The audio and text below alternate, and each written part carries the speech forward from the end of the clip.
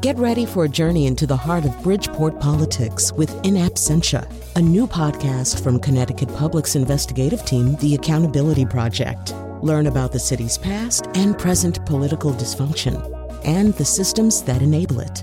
Tune in wherever you get your podcasts.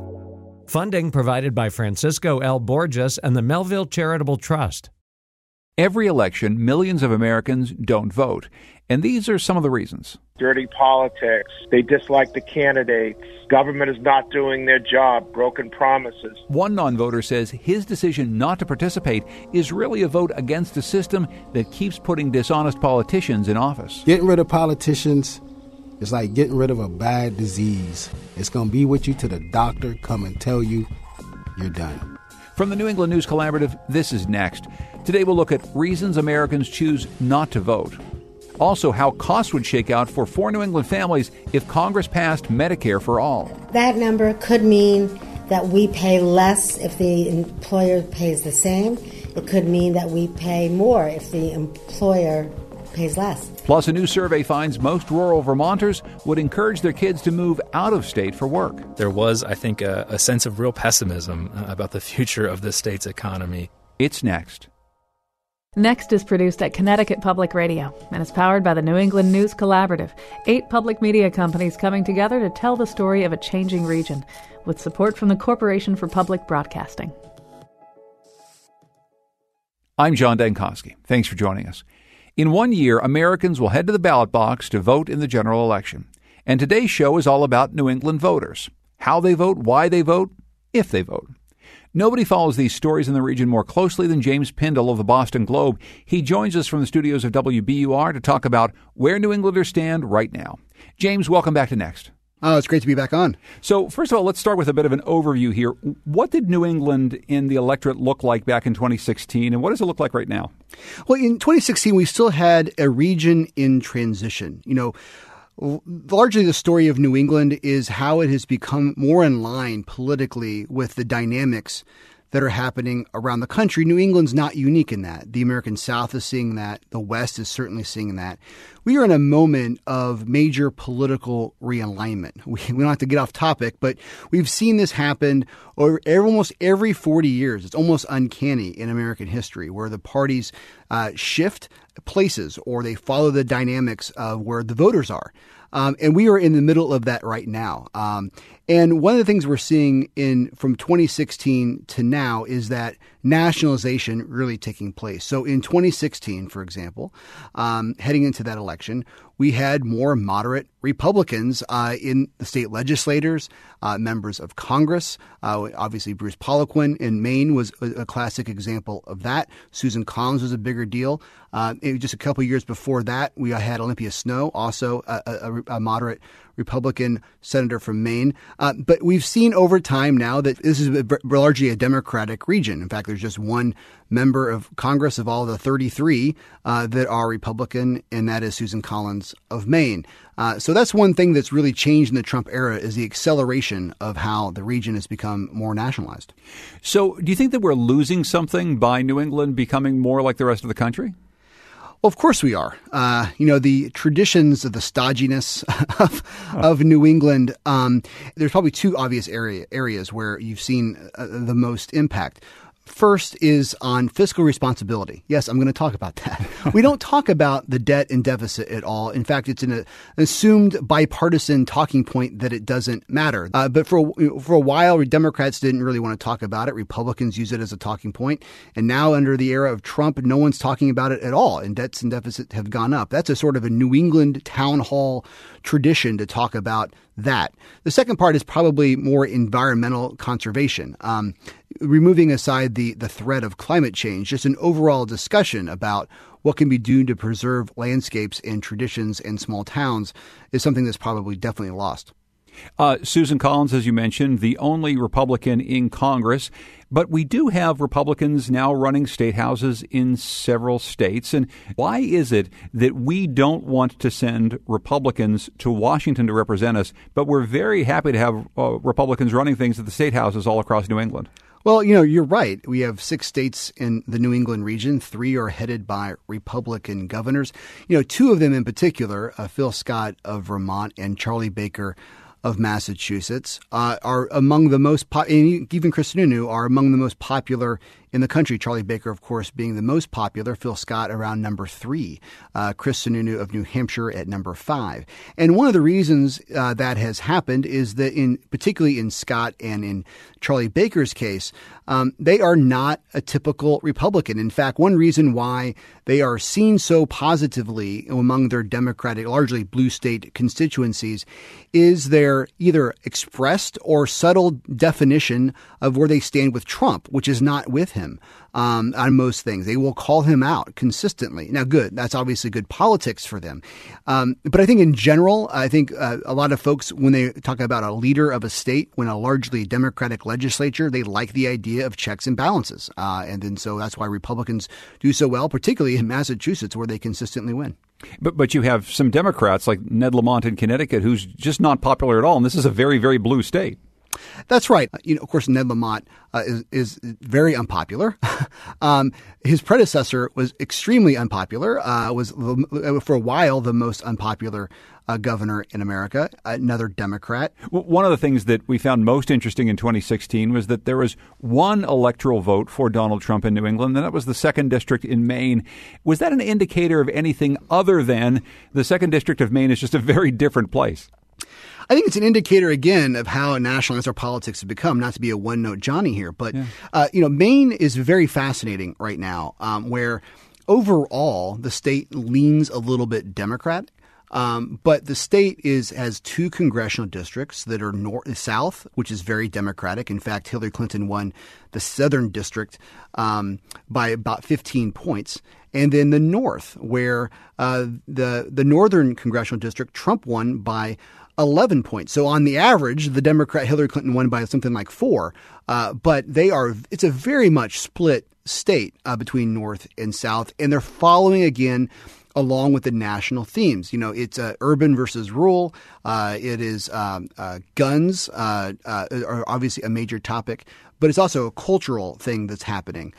Folks who may be in the 2nd congressional district, they may have more in common with folks in very Republican districts in the Midwest or somewhere else than they may have with what's happening in New York or Kennebunk. Elsewhere in our program, we're discussing the fact that there are 2 very high-profile New England candidates for president who are both running on platforms of Medicare for all. Do you think that this concern about health care amongst voters here is one of the reasons why this has risen to be, if not the top, one of the top issues that Democratic candidates for president are talking about? Before I'm going to answer, that's a very good question. I'm going to point out what we're not talking about among voters. Voters are not bringing up impeachment. Impeachment is what's clearly on cable news every single day. It is obviously there's a lot of process arguments even in the past week, process things that have happened that have been very, very important.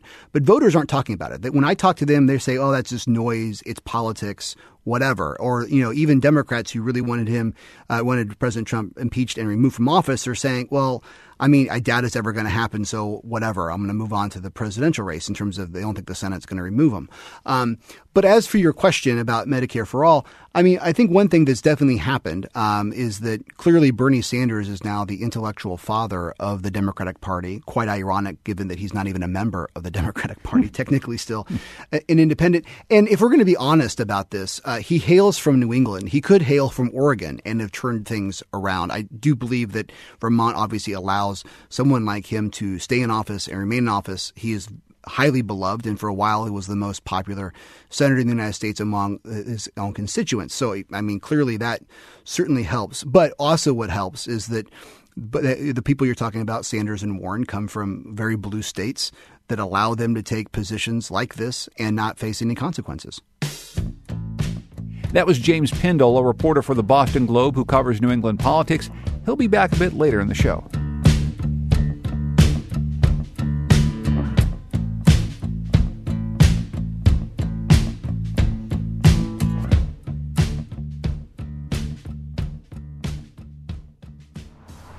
Do you vote? Yes. I do vote. Occasionally I do. I do vote if I see it referent helping. Well, it's my right as a citizen to vote. how you going to see change if you don't put the right people in or try to get the right people in office, What motivates you when you go vote? Primarily taxes, infrastructure. I vote on things like immigration, taxes. I'm concerned about climate change. Well, what you want to look for is also the future impacts. I wonder what's going to happen with me when I get older, because I always hear, there may not be any more Social Security. There may not be any more pension. Like, my job got rid of pension. If we don't vote, we can't complain because we didn't try to make a change, so we'd have nothing to say. That was Sidney Young, Rob Gorey, Ashley Jordan, Anna Maria Parsons, Lavina Campbell, Lakina Victor, and Monica Jean Clark. I talked to them on the streets of Hartford, Connecticut, and you'll notice they all make sure to vote.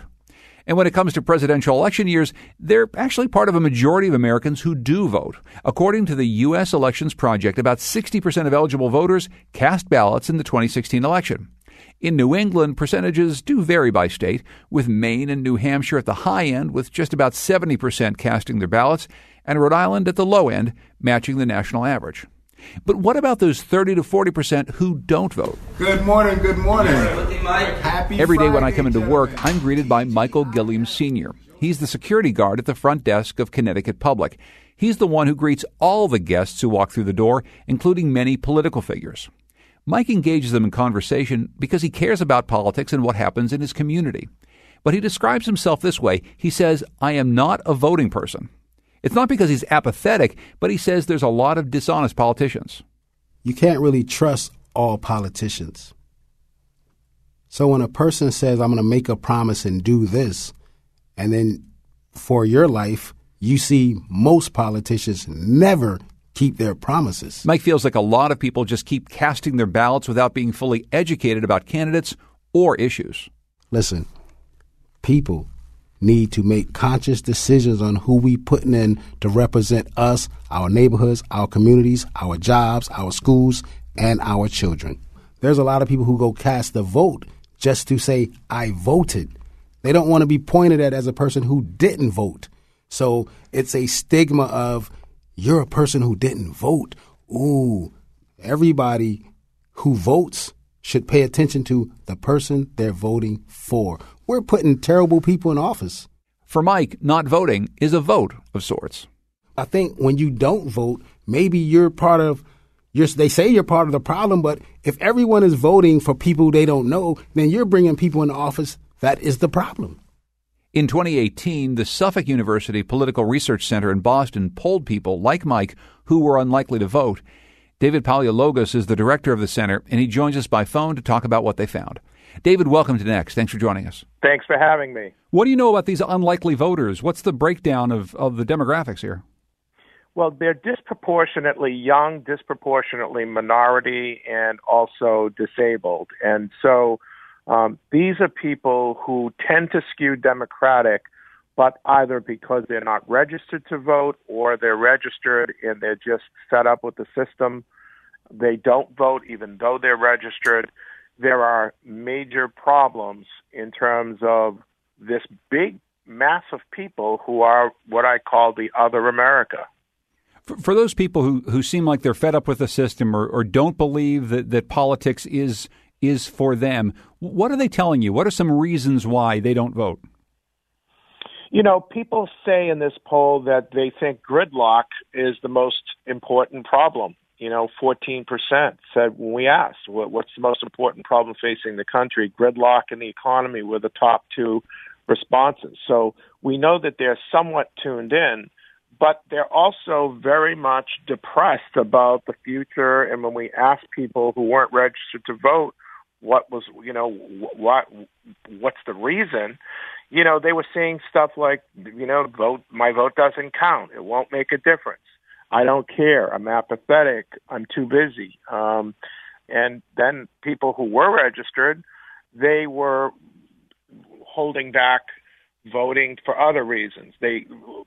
Many of which were information driven. I'm not familiar with the candidates, 11%. Lack of information. My vote doesn't count, 9%. I'm too busy, and so on. So, you've got a couple of different cuts in terms of reasons. Something that we hear a lot during election seasons from people who do vote, and even from some people who don't, is that this is a civic duty. And many actual voters say that's the reason that they do vote, because you can't complain if you don't actually cast your ballot. What do non-voters or unlikely voters think about that? Are any of them actually engaged in that larger civic question about whether or not it's my duty to go out and cast a ballot? It's an interesting question, because they are engaged on the one hand, but they still haven't budged in terms of telling us that they're not going to vote. Going into this poll, I thought that a lot of people in this survey would be people who don't follow the news. But we asked, the question, would you say you follow what's going on in government and public affairs? Almost 2/3 of respondents, of non-voters, said that they follow what's going on in government and public affairs either most of the time or some of the time. So we know that they're engaged, but they're just soured on the whole process of voting, and they're not enthusiastic, nor are they willing to get off the dime and get out and vote. When we asked what it would take to get you to vote in November, people were saying better candidates, better choices. That was one of the top responses, 12%. Some people said after the survey, I think I will go out and vote. But there were other people who basically said, nothing will change. I'm not interested in voting. It wouldn't take anything. It's not just the quality of the candidates that people are taking into consideration. There's a whole variety of political policy positions, different issues that they may care about. How much do you think that it's about the people who are running, and how much do you think that it's about the issues that they're talking about, or the issues that are in the, are in the air in politics at that moment? I think it's more skewed to the issues. We've noticed greater intensity in our polling of likely voters and engagement when there is a particular issue that resonates with people, specifically sexual harassment. We did a survey last December, in the polling that followed, the Harvey Weinstein and other parts of the Me Too movement that began. We found more engagement based on that one issue. When there's a school shooting, God forbid, when we're in the field after that, people are very much engaged in talking about gun violence. So I think issues are more important than the actual personalities, because, even when we had, a transformational president like Barack Obama in 2008, you still had people who hadn't chosen to vote in 2008. There were 80 million people that year who didn't vote. And then in 2012, when he ran for re-election, there were 90 million people who decided not to vote, who were eligible to vote. And in this past election, 95 million people in the Trump versus Clinton election, 95 million people. So that's the only number that's going up every 4 years, is the number of eligible people who are not voting in the country. Whereas the Democratic winner hovers around 65, 66 million, and the Republican candidate hovers in the mid-low 60s. But that number continues to go up, and I believe that 100 million eligible citizens of the U.S. will not vote in 2020. Wow, so that's a big number, and that's a troubling trend line. What do you think gets us back to an era like 2008 in which we have a much larger number of people deciding to vote? Is it just about calming some of the divisiveness in political dialogue these days? I think so. People in the poll are citing the negativity and the gridlock, and one wonders whether or not that's an underlying strategy of the Republicans and the Republican parties, and specifically of President Trump.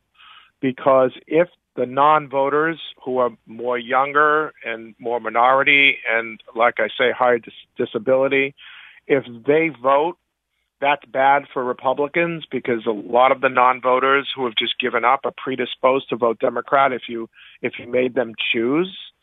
And so I think it's in the interest, whether it's hidden or defined, by the Republicans to, if they can't make the case for their own election, to draw a stark contrast and take a negative posture in politics and hope that the Democrats will reciprocate, and it'll be this downward spiraling of negativity, and that'll turn off more voters, and you'll have more people not voting.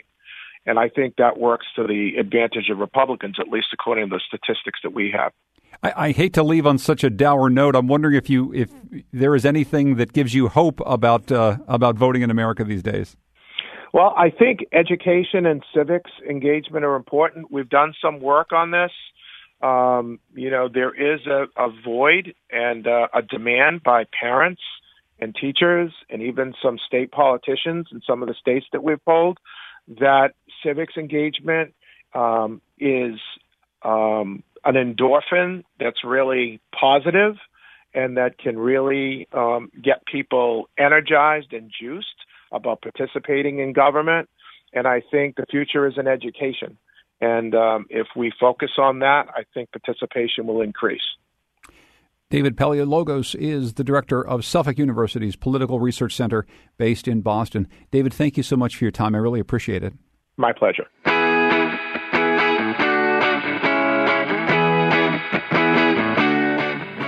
Coming up, a survey finds some surprising and not so surprising things about rural life in our region. And we'll dig into healthcare costs with a family considering Medicare for all. It's next.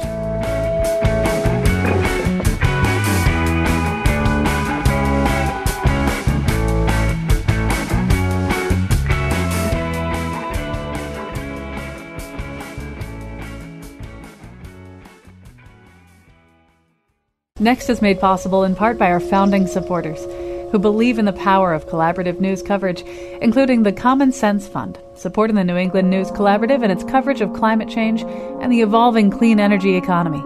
Support also comes from Douglas Stone and Mary Schwab Stone through the Smart Family Foundation of New York. Lots of things can push people to vote: a candidate, a political party, or an issue.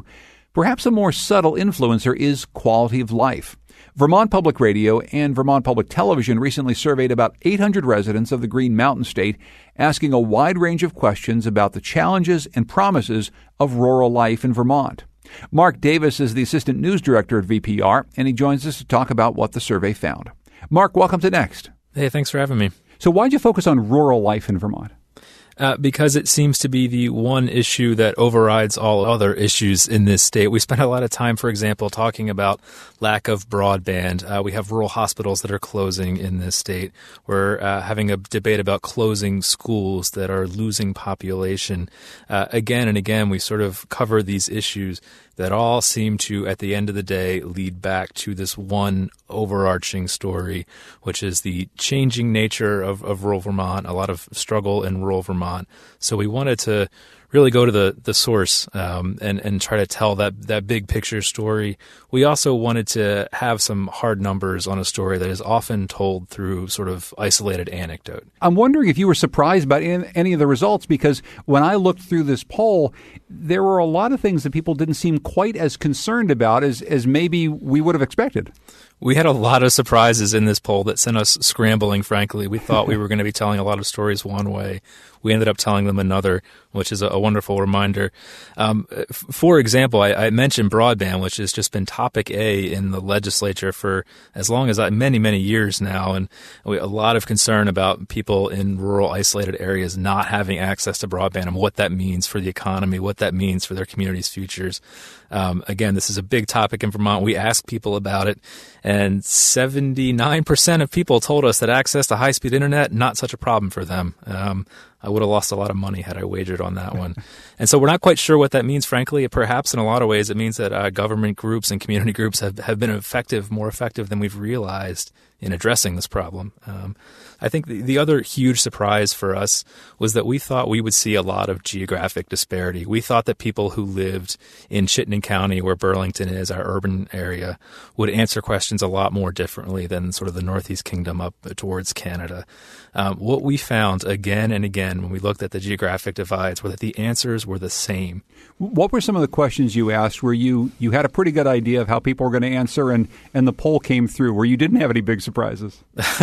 We asked about the dairy industry in Vermont, which is sort of an iconic part of the Vermont experience here. We asked how important it was to Vermont's sense of identity. No surprise, 93% of people said that the dairy industry was quite important to Vermont's sense of identity. Sadly, another question that came through about as we expected, we asked people, were you to advise an 18-year-old on whether to leave or stay in Vermont to build a successful life? The majority went with advising an 18-year-old to leave Vermont. Yeah, it wasn't a surprise to me, but I will say, Mark, there was some tension between that and some other results in your survey. So when you asked Vermonters why they stay in the state, the top answer was family at 41%. But here people are saying, family's really important. I love my community. My quality of life is pretty good. But to that 18-year-old, maybe you should go. Yeah, no, it's exactly right. The people gave us a complicated story. 78% of people said the quality of life in their local community was good or excellent. 78%. And yet a huge chunk of those exact same people would tell an 18-year-old to leave if they want to be successful. Perhaps one can surmise that people are worried about the future, and while they like it now, they are pessimistic about maybe Vermont's economy going forward.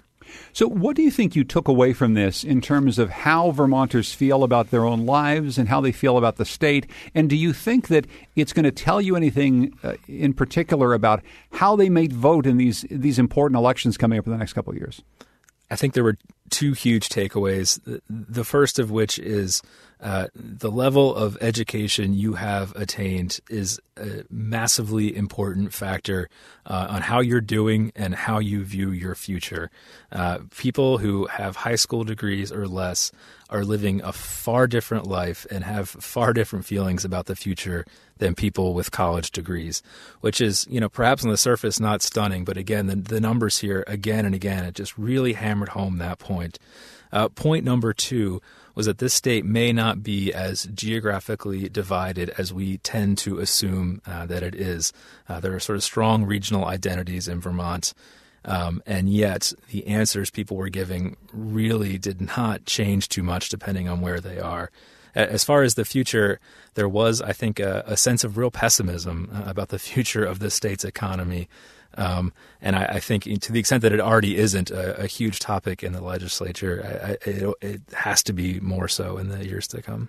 You say that the geographic divide maybe isn't as stark as you would have thought. I'm wondering if there's a sense that the respondents of this survey would have responded relatively similarly if they lived similar lives in New Hampshire or Maine, other northern New England states that are predominantly rural. It's a great point, and we actually lifted a lot of these questions from a very similar NPR poll that was done nationwide that was looking at sort of rural issues nationally, and our answers were very much in keeping with the NPR answers. There were very few sort of significant deviations there, and so perhaps what that speaks to is there is just sort of a universal rural experience in America that is much the same in New Hampshire and Vermont and North Dakota and other places. Mark Davis is Assistant News Director at VPR. You can go through the entire Vermont Rural Life Survey. We'll have a link at nextnewengland.org. Mark, thanks for talking to us. Thank you. We're going to delve into this VPR PBS survey just a bit more. The poll found that 40% of respondents said they would not be able to afford an unplanned expense of $1,000. VPR's Liam Elder Connors spoke to two Vermont families who face precarious financial situations. Every year, Nicole Forgan and her family get their picture taken at the Champlain Valley Fair. In this year's photo, Forgan and her partner Pat sit with their 3 kids, 8-year-old Bryce and the 3-year-old twins, Liliana and Zachary. They grow up so fast. Liliana runs over as her mom takes the picture off the wall and starts naming everyone. Bryce, it's Zachary, Liana, it's Mama, Daddy. Forgan smiles at her daughter and shoos away Cooper, one of the family's dogs. Weekends are busy for Forgan, who's 38 and lives in Milton. There are chores to do and errands to run. The house is filled with boisterous energy as 3 kids plus 2 dogs run around, laughing and playing. The weekends are the only time Forgan gets to see her partner, Pat. The two have opposite schedules during the week. I get up in the morning and I go to work. The kids are still sleeping. Pat puts Bryce on the bus and takes care of the kids till about 1:30. Then his parents come over, watches them till 3 o'clock. Then I take over from there, and he goes to his job. And he usually gets home around 11:30. Forgan works with kids who have behavioral issues, and Pat is a custodian. Together, they bring home about $62,000 a year. Forgan says money is tight. Well, prioritize, I make sure that the kids have food. That's my number one main goal, that they have what they need. And then whatever is left over, then we pay for bills or mortgage or whatever. It's sad that we have to go that far. I would love to save, but there's no saving when you have to do that. Forgan says she's lucky to have family nearby who help watch the kids and loan them money. But still, being in such a shaky financial situation is unsettling, and Forgan knows she's not alone. I am not the only hurting one, and it's sad to know that we're hurting this much and they're not paying attention. And I hate to say that I'm poor, but I am. It sucks. A new VPR Vermont PBS survey helps illuminate the scale of financial insecurity that Forgan and others face. According to the survey, 40% of respondents said they wouldn't be able to cover an unexpected $1,000 expense. That number is not surprising to Ellen Kaler, the executive director of the Vermont Sustainable Jobs Fund. Kaler says wages in Vermont have been flat for years. The pace to what our costs are increasing is higher than what we're gaining in new wages, especially at the low and moderate income levels. So there's a mismatch there between earnings and expenses. As basic living costs like housing, transportation, and childcare increase, Kaler says it's tough to save money. If you're a single person living with another single person, you probably can do okay. But if you're a single parent with 1 or 2 kids, you're spending, with one child in childcare, for instance, full time, you're spending almost $240 a week just on childcare. So there are these hard costs that we have in our lives that we need to have. Another problem is the so-called benefits cliff, where people make too much to qualify for federal assistance programs like food stamps. That's the case for Michael Currier. He and his wife are both on disability. Currier also works part-time as a housekeeper at an assisted living facility. Altogether, the disability checks and part-time salary mean Currier and his wife earn too much to qualify for food stamps. We get by. That's about it.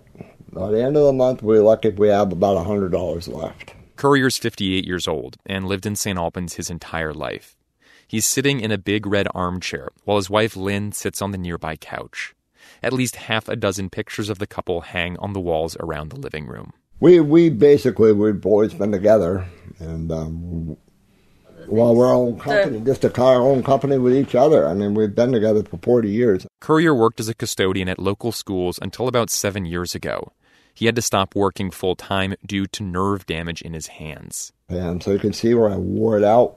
He holds up his right hand, where, under his thumb, it looks like part of his hand got scooped out. All that's gone. That's from running those big, heavy machines. I did floors. Currier says he and his wife need a car to get to medical appointments. He didn't want to get one that was too cheap because he needed it to be safe and reliable.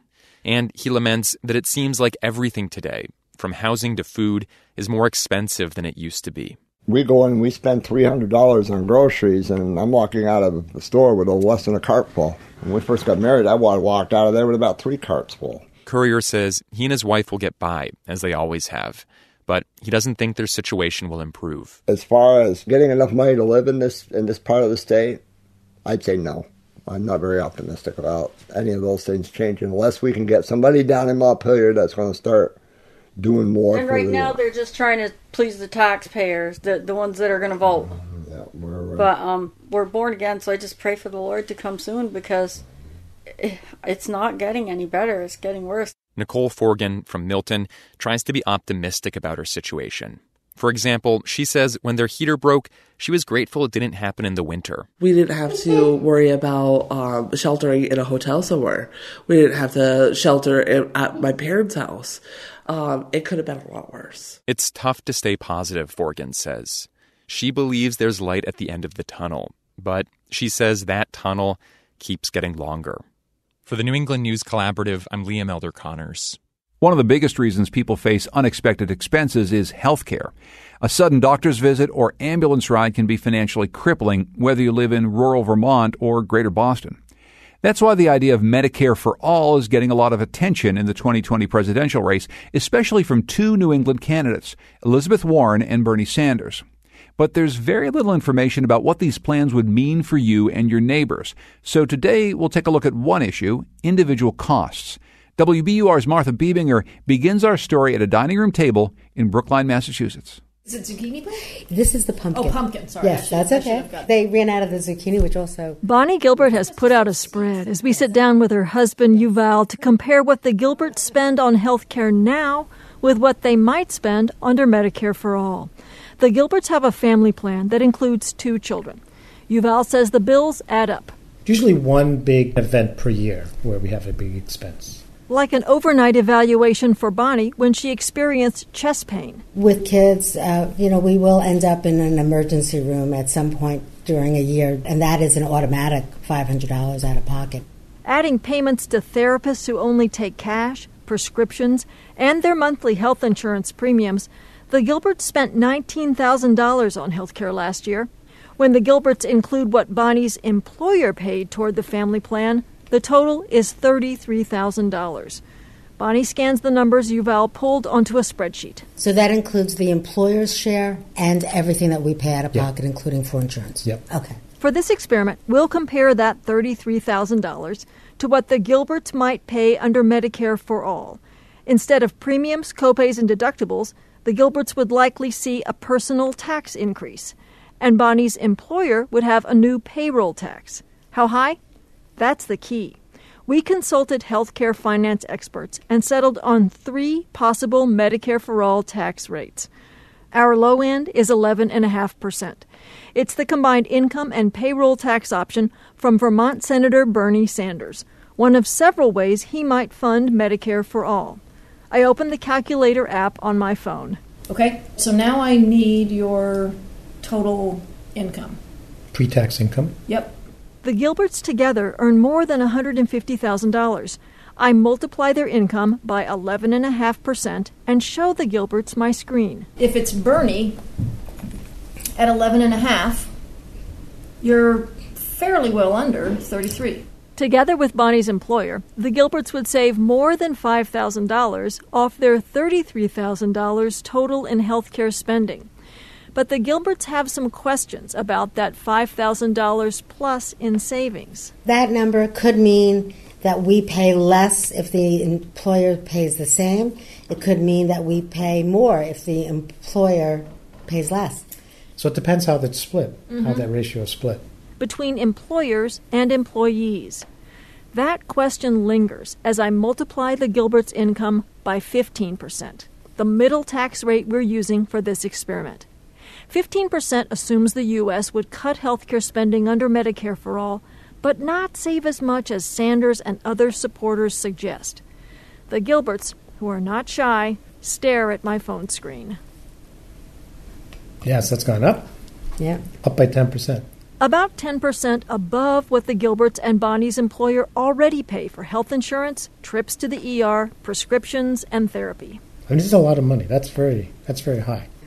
So the middle range situation is of no help to us, really, is the bottom line. And finally, I multiply the Gilberts' income by 18%.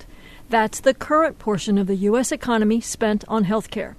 Some economists predict health care spending would rise under Medicare for All and require an even higher tax rate because Americans would use more health care if it's free. But there's a lot of disagreement about how much Medicare for All might cost. That's why we compared a range of tax rates. The Gilberts say there's no point in talking about 18%. I mean, that's almost a fifth of your income. But you know what this all says to me? It says to me how ridiculously expensive our health care is in this country. And so that even when you bring in these different systems, you can't bring down our costs without going to what we're being charged for things. That is my takeaway. Paying hospitals and drug makers less would be part of a heated debate if there is serious consideration of Medicare for all. We don't have the answer. We're just very nervous. We conducted the same experiment with 3 other individuals and families. You can see all of their stories on WBUR.org. 2 low to moderate income households saved money at all 3 tax rates. Another higher income couple did not. It's important to note that there are many other pressing Medicare for all issues this cost comparison does not address, like what would be covered, how long you might have to wait for care, and job assistance for all the billing and private insurance employees who would be out of work. Comparing your own healthcare spending is just one way to wrestle with what Medicare for All might mean for you. For the New England News Collaborative, I'm Martha Biebinger. Coming up, hand-to-hand politics in New Hampshire and the story of, well, nobody. It's next.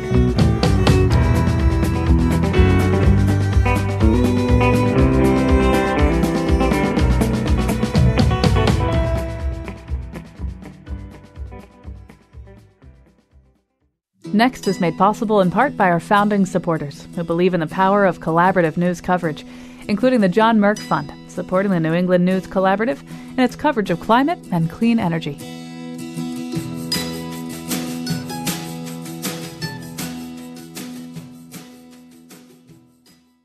One thing that's distinguished New Hampshire from every other place that would-be presidents seek votes is the sustained proximity between candidate and voter. NHPR's Josh Rogers takes a look at the strategies the 2020 candidates and voters are using to navigate those personal, up-close interactions. It's a recent Friday morning, and an audience of business people are lining up for photos with the presidential candidate, Steve Bullock, before the Montana governor had even spoken. 1, 2, 3. Thank you very much. Ready? 1, 2, 3. Thank you. Bullock, who chairs the National Governors Association, appeared at ease when it came time to grip and grin. Lots of eye contact, a firm handshake, the occasional clap on the back. Bullock gets close, but not too close, and with his cowboy boots and laconic small talk... You're missing the snowstorm. I know. How about that? Well, I left yesterday and there was snow. Oh. So. Bullock worked his image as a Western state politician without overdoing it. Thank you. I much rather would have gone out to Montana to see it. It's not a bad spot, although you have some real beauty here as well.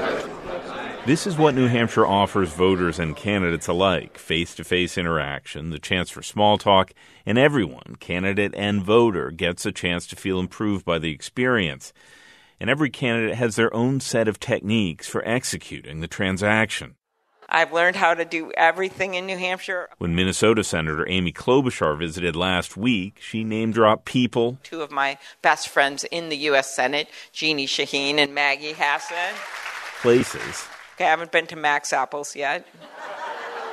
There we go. But I eat Stonyfield yogurt, so there you go. Even pronunciations. Let's see, I can say everything right. Concord, Winnipesaukee, Berlin. What? I said Berlin. Voters here will tell you they want candidates to show they're trying to connect, but defining what that even means is a challenge. This is not in the cognitive part of your brain. This is in a different part. This is somewhere in your limbic system. You know, it's where these sort of relationships develop. Shannon Mills, a retired dentist, was among the voters who filled a Concord coffee shop to see Klobuchar. He thinks getting as close as possible to candidates, he's seen 5 so far this year, is important. In 2008, I had a lot of questions about Barack Obama.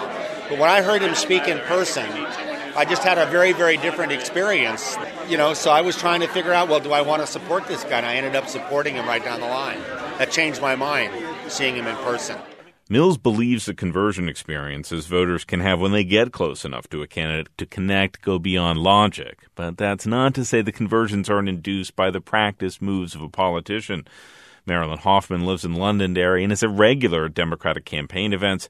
She thinks candidates would be wise to see New Hampshire as a place to hone their skills or else. I remember like John Kerry would go on for 45 minutes and, they finally got him down to 20 or something, But they learn their chops here, really. And to be a good president, you have to successfully communicate with ordinary people, not just donors. And lessons candidates can learn here are on display right now. When Bernie Sanders won the New Hampshire primary 4 years ago, the Vermont senator mostly gave speeches. This year, he's added events where he walks around the room interacting with voters more closely, almost like a daytime talk show host. Richard says we're moving toward an oligarchy. What do people think about that? Is that true? All right. What are the implications? What does it mean for American society that we're moving toward or maybe are in an oligarchy? Yes, ma'am. Stand up, please. Give us your name. Newer candidates to the New Hampshire campaign trail and the intimacy with voters it affords are also learning, occasionally in real time. Here's New Jersey Senator Cory Booker picking up a lesson about oversharing during a visit to St. Anselm College. Right? Yes. So what's my excuse for having a serious dad bod as a vegan? So my question is about... Kevin's like, enough. My question. No. My question is regarding China. Just wanted to get your current... Candidates and voters here will have hundreds more face-to-face interactions between now and primary day. For people who make seeing candidates up close a priority, people like Donna Moran, a teacher from Hooksett, these interactions boil down to a basic proposition. For me, I just try to find someone who doesn't look like they're BSing the whole thing. And that's a test for candidate and voter alike. For the New England News Collaborative, I'm Josh Rogers. Even with a big field of candidates, if you ask some voters about what candidate they like, their answer is nobody. And in New Hampshire next year, nobody is actually a candidate. James Pindle of the Boston Globe is back to talk about him. His name is Rich Paul, his name was Rich Paul. He's a quirky guy. He's a really fun guy. He's lives in what I would call a libertarian flophouse. Rich Paul legally changed his name to Nobody and ran for mayor of Keene, New Hampshire this fall. He got 47 votes and did not move past the primary. The inspiration for his name change was a sign. Outside of this libertarian flophouse, that's why I bring it up. There was a sign that was like, vote for nobody because nobody cares about you, nobody, whatever. He thought that was funny, but also a very negative message. You should vote. So he's like, well, what if I change my name to Nobody? And then I try to make it a nobody cares about you more sort of thing. The Libertarian Party is not a recognized party in the state of New Hampshire. They have not had enough electoral success to be one. So he's going to run within the Republican Party to challenge incumbent Governor Chris Sununu. He probably will get more than 47 votes, may not get more as a percentage of the votes when that happens next September. It's amazing. So only 47 votes as he runs for mayor of Keene, New Hampshire, but he's going to try to take this all the way to the State House, huh? Yeah, he says the way he puts it, the voters of Keene have clearly spoken. They do not want me to be mayor, but they may want me to be governor. Yeah, I asked him, did you talk to your parents about this? He's an older man. He said yes, as they know I'm weird.